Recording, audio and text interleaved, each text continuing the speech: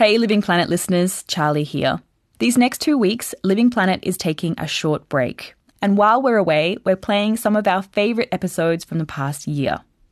In the meantime, if you'd like to reach out to us, you can do so at any time by emailing us at livingplanet@dw.com. We'll get back to you when we return. Okay, here comes the episode. DW Living Planet with Sam Baker.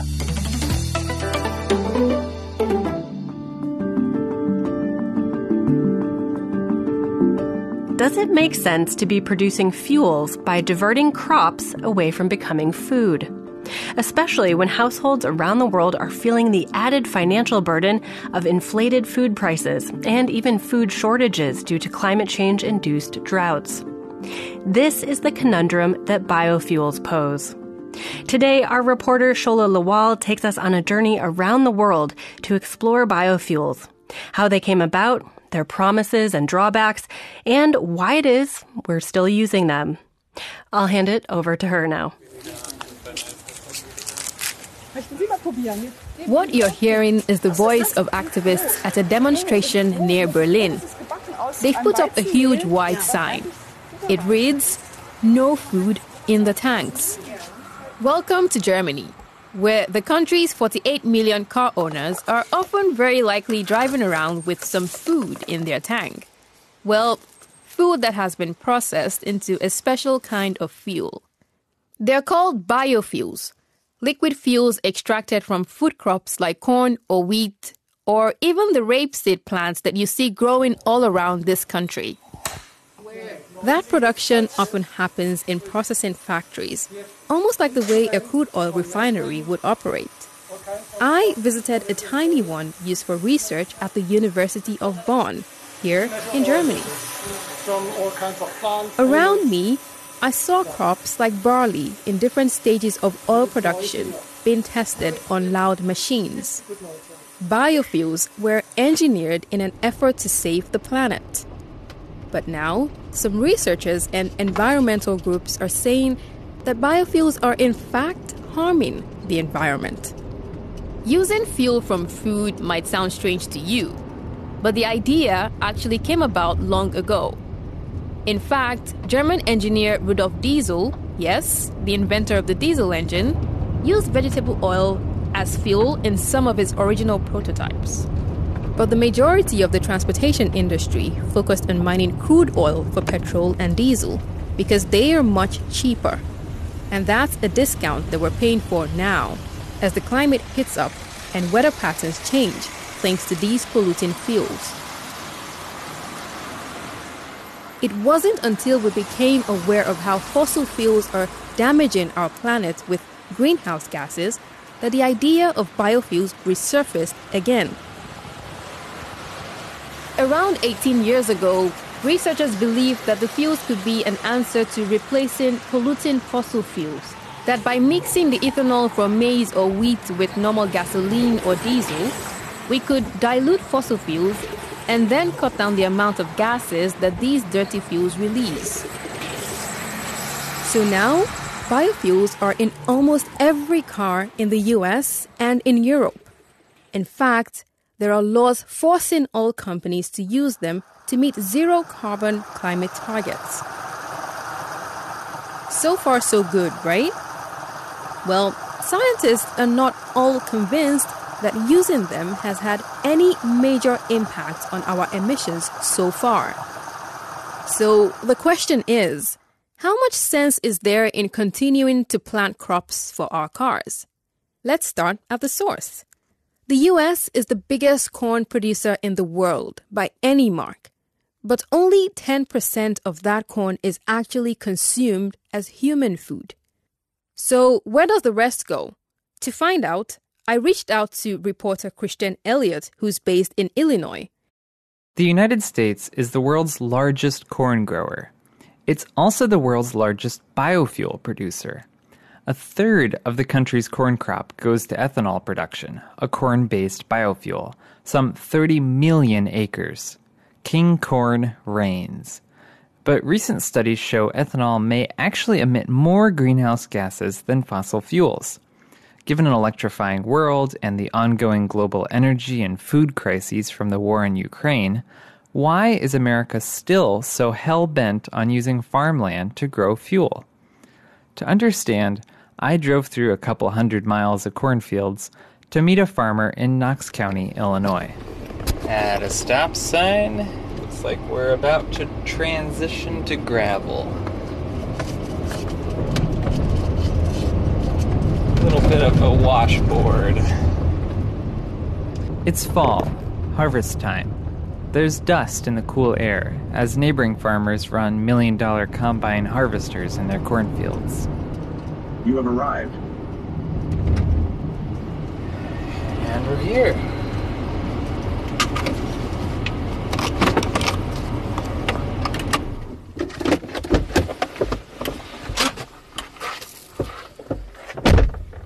And the farm itself has been in my family for over 105 years. It originally belonged to my great-grandfather, so now we have a total of just over 222 acres. And we grow corn and soybeans.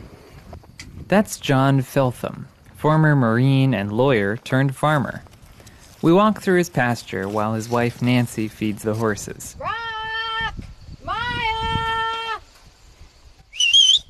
Once the horses finish inspecting my microphone, John leads me to his cornfield, the endless golden stalks towering over us.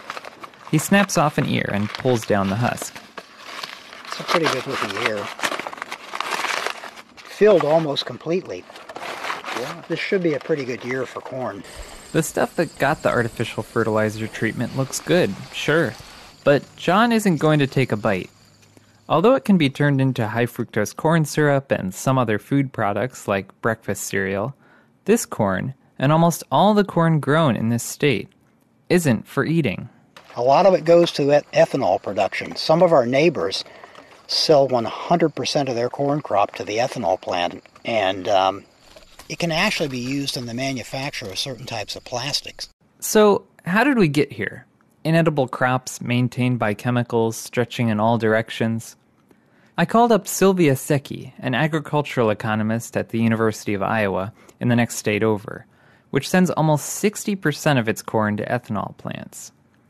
She says in the 1950s, the government started paying farmers directly to grow vast fields of feed corn to support the growing livestock industry.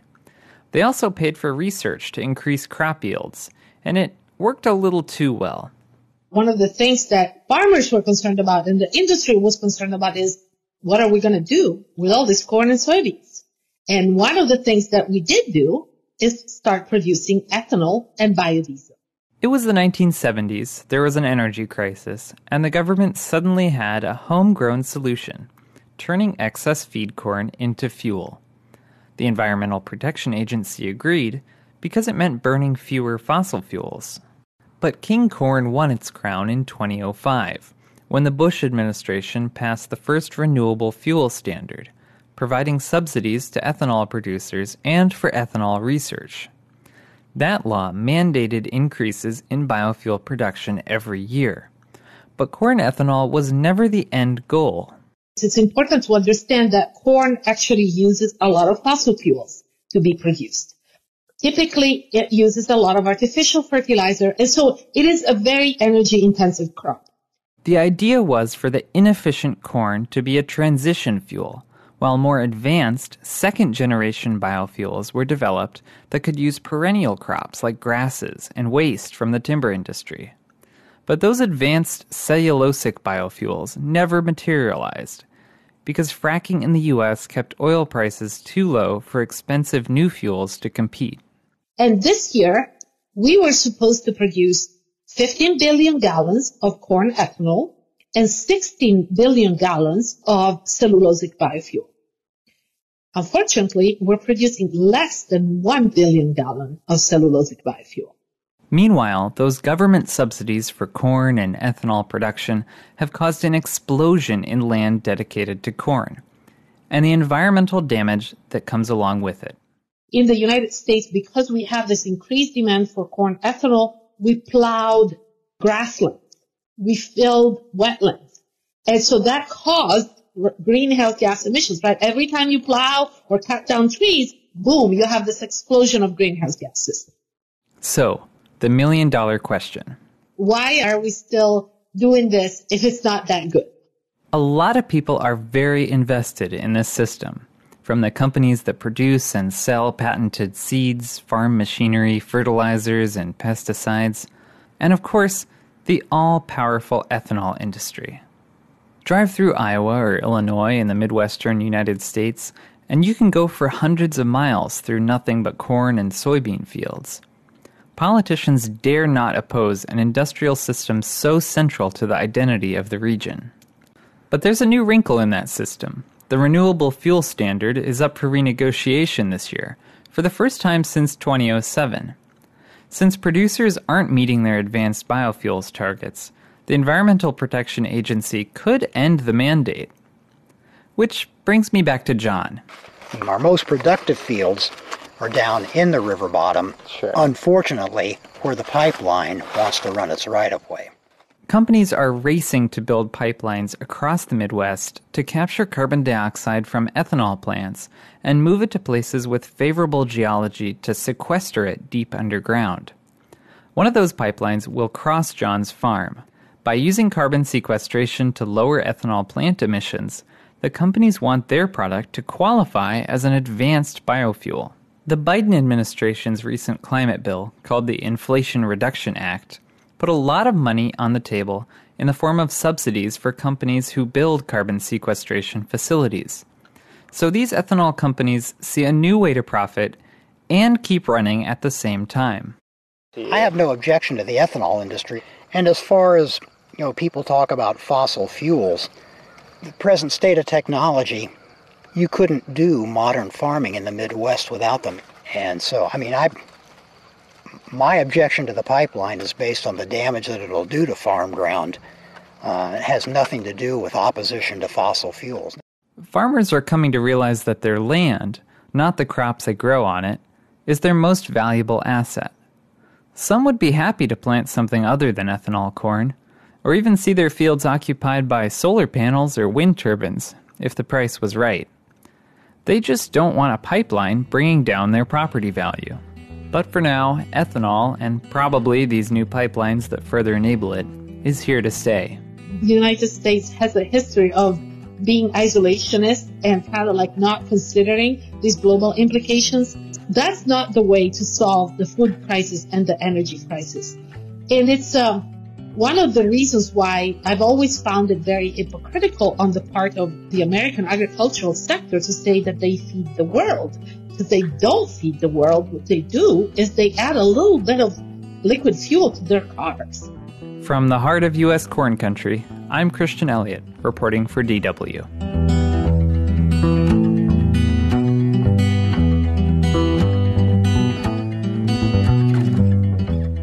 There's some research that suggests that when rich countries like the U.S. choose to grow food crops and then use only a tiny fraction of it for human food, that has an impact elsewhere. So when we're using corn for biofuels instead of food, which countries suffer? The war in Ukraine has triggered such massive disruptions to global food supply chains that food prices are soaring right now. In regions like East Africa, this is made worse by other factors like climate change. Areas affected by drought almost have no food available at all.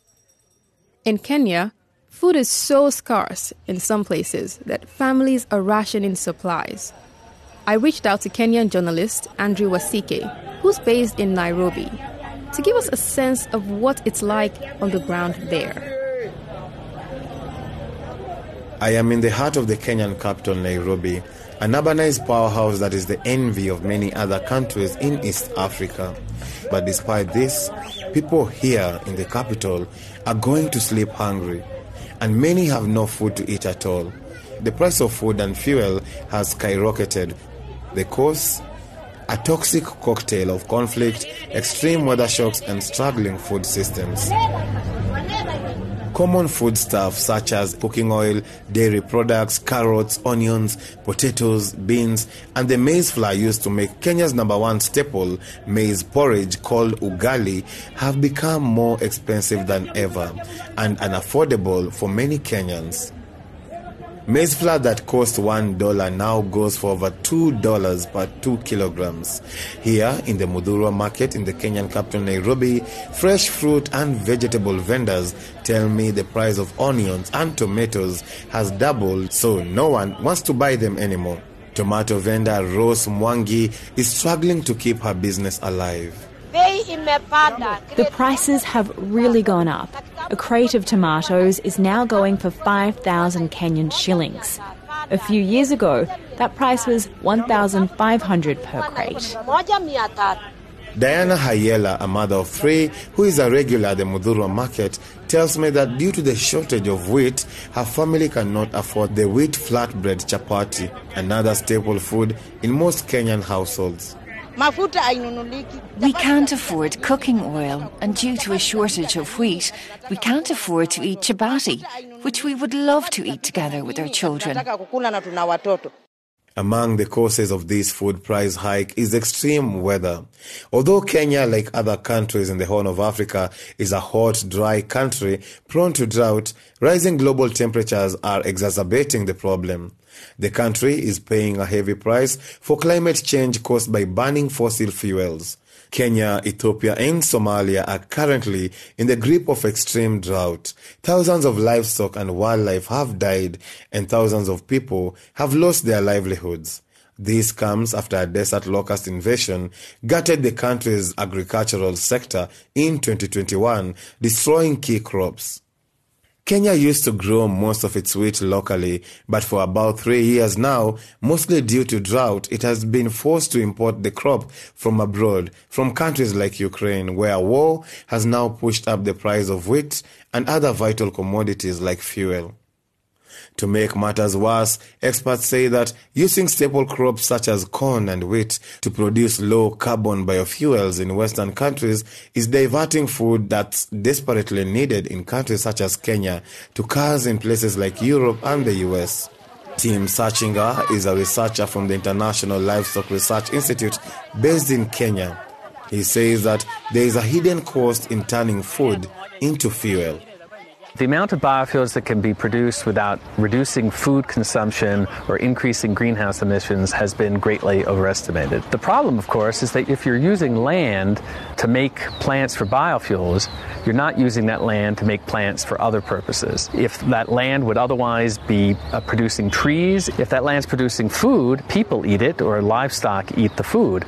Even here in Kenya, where people are struggling to put food on the table, farmers are turning their crops over to biofuel producers in a new trend. Some of these farmers have permanently switched existing quantities of crops such as maize, corn, sugarcane, and canola from food to biofuel markets. Others have switched land, labor, and water that would normally go to crop production for human or livestock consumption to the production of biofuels. In Samburu County, 4 hours from the capital Nairobi, food aid is what has saved many nomadic farmers from starvation. Limum Poroi Siran's family has lost over 15 camels and 30 goats. They now have around 10 livestock. All of them are emaciated. Occasionally, they receive food aid and supplies from organizations such as USAID, the UN, and World Vision, among others. But the aid is fast becoming as scarce as the water and pasture they search for. What are you, Gesho? We mainly feed on wild fruits, as most of our livestock have died. The trees feed us and our children. James Jasso works for World Vision, an NGO that delivers food to nomadic farmers struggling to feed themselves during the drought. Children die as a result of malnutrition. The effects of drought, 3 years down the line, no rain. So this one is life-saving. Without this, more children will die. Back at the market in Nairobi, here Kenyans are adapting to the crisis in any way they can, such as avoiding their favorite staples and opting for other foodstuffs.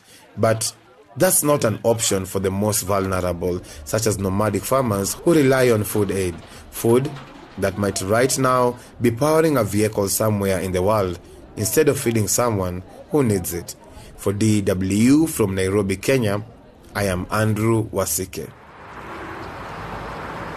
So, while all that is happening in Kenya and other vulnerable countries, people are still pouring biofuels into their cars across the European Union. Here in Germany, biofuels are not only flowing into cars, the country is also making loads of the stuff. It's one of the world's top producers. Here, every gas station, like the one I'm at right now, has a special green-colored pump for these plant-based fuels. When people select the green pumps, so those ones that say E10 on them, they're choosing gasoline that has been mixed with 10% of ethanol. Biofuels in the US are mostly made from corn, but as for Germany, rapeseed and wheat are the preferred crops. Most car owners know about the E10 blend and sometimes choose it. But do they really know what it's made up of? I asked a few people. But I don't know where they exactly get it, somewhere from the seas. I'm not using this, honestly. And then there's Cherry, who uses it regularly. I think it's clean. I'm also very conscious about if we have clean air, so the people will be healthier. I think so.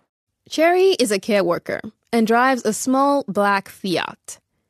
She didn't know the fuel she prefers is made from corn or wheat until I told her. But when I asked her if she'd rather use these crops in her car when there's a global food crisis, here's what she had to say. Oh, that's a very, very hard question. It is a hard question. There's been an intense debate about biofuels in Germany for years now. That discussion first started when biofuels were being marketed here some 15 to 18 years ago. Although a few environmental groups and politicians said biofuels didn't make sense at the time, broadly, it was seen as a good idea.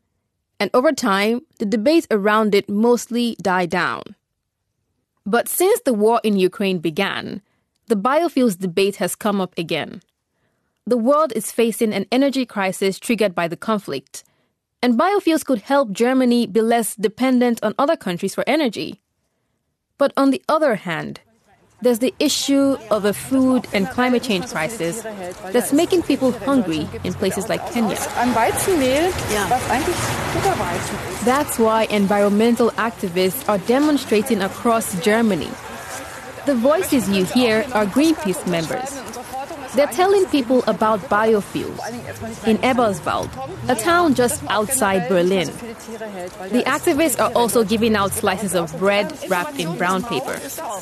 The bread is made from wheat, a special kind grown for animals and biofuels in Germany. It has lower protein levels than the wheat we would normally eat. Yeah, it tastes good. It tastes like normal bread. Yes. Yeah, it doesn't taste different. We got some wheat that's supposed to be for feeding animals or producing biofuels, and we took it to a bakery, and he baked bread from that. And it turned out it was very, very delicious. You know, the baker has to deal with it a bit differently, but it is possible. It is not, a thing you should waste by making biofuel out of it. That's Matthias Lambrecht, a Greenpeace member and the leader of these protests. In Germany, around 14% of farmland goes to biofuel production. But Matthias says farming for biofuels is just unacceptable when global food supplies are being affected right now. This is also one example where we are externalizing the costs of our lifestyle to future generations or other countries in the world. There's another massive problem too. If you look at the climate emissions that come with destroying natural resources, natural areas that could be valuable as carbon sinks, so if you keep that in mind, it's bad for the climate.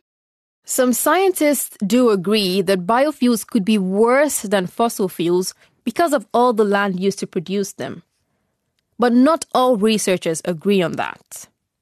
What environmental activists are saying is pretty serious. If there's really no significant impact from using biofuels, why exactly would Germany and the European Union force oil producers to use them? Well, I asked Stefan Walter. He's head of the Association of the German Bioethanol Industry. It's a lobby group that's fighting very hard for Germany to keep producing biofuels, and he doesn't agree with the activists. There is no connection. We don't burn food in the tanks, as the NGOs or sometimes say. We use qualities which are not, you can't use for the humans. I think you have this. The hunger problem is very serious, but we are not the driver of the hunger problem. Stefan says blending biofuels with gasoline cuts emissions. But how much really depends on the crop? For example, corn saves less emissions than sugarcane. Germany saves 9.5 million tons of CO2 every year, thanks to biofuels. That's roughly 1.5% of the country's annual emissions. And some argue biofuels are helping to prop up a fossil fuel industry that got us into this whole climate crisis in the first place. But Stefan says the fuel is important based on current realities. You should have a look at the fleet size in Europe of the cars we have, or in the vans or buses or commercial vehicles. It's about 400 million vehicles we have in Europe at the moment, and 95% of these vehicles are run by combustion engines. So we need some renewable fuels in this sector. Right now, the European Union and Germany are reducing more and more the amounts of biofuels oil producers should use, because the fuels have been linked to too much controversy in recent years. Biofuels sourced from palm oil in Indonesia, for example, has led to massive deforestation. So in 2021, Germany banned palm oil biofuels, and the European Union has voted to do the same from 2023. From the look of things, biofuel crops will face more and more of these restrictions in Europe. Biofuels aren't entirely a lost cause, though. There may just be a way to transition all those combustion vehicles we have now onto more sustainable fuel before they reach the end of their lives. Enter advanced biofuels. Yeah, they sound super technical, but they're just another form of biofuels produced entirely from food waste or crop residue. Basically, all the stuff that we don't eat. Think straw or the husks that remain from sugarcane after it has been pressed, or even vegetable oil that McDonald's use today. You'll also sometimes hear scientists call advanced biofuels second-generation biofuels. If we used them, there'd be fewer debates about wasted food or wasted land. There's a lot of optimism around these advanced biofuels. Germany is hoping to use more of them by 2030. But those expectations may be too high. Dr. Franziska Müller-Langer, who heads biofuels research at the German Biomass Research Center, tells me that these fuels are necessary, but that they are just not as available as we need them to be because they're expensive to produce. They are usually more complex than known from the conventional biofuels. So you need a higher technical demand, you need usually more process energy, and in line with this higher complexity, usually these advanced biofuels are also more cost intensive. Scientists like Dr. Müller-Langer say we need biofuels, but that we also need to find ways to use less fuels in general. The answer really appears to be in two things: transitioning to vehicles that don't require fuel, but rather run on electricity stored in batteries, or driving down demand for fossil fuels in the first place, something we have not managed to do so far. For DW, I'm Shola Lawal in Bonn, Germany.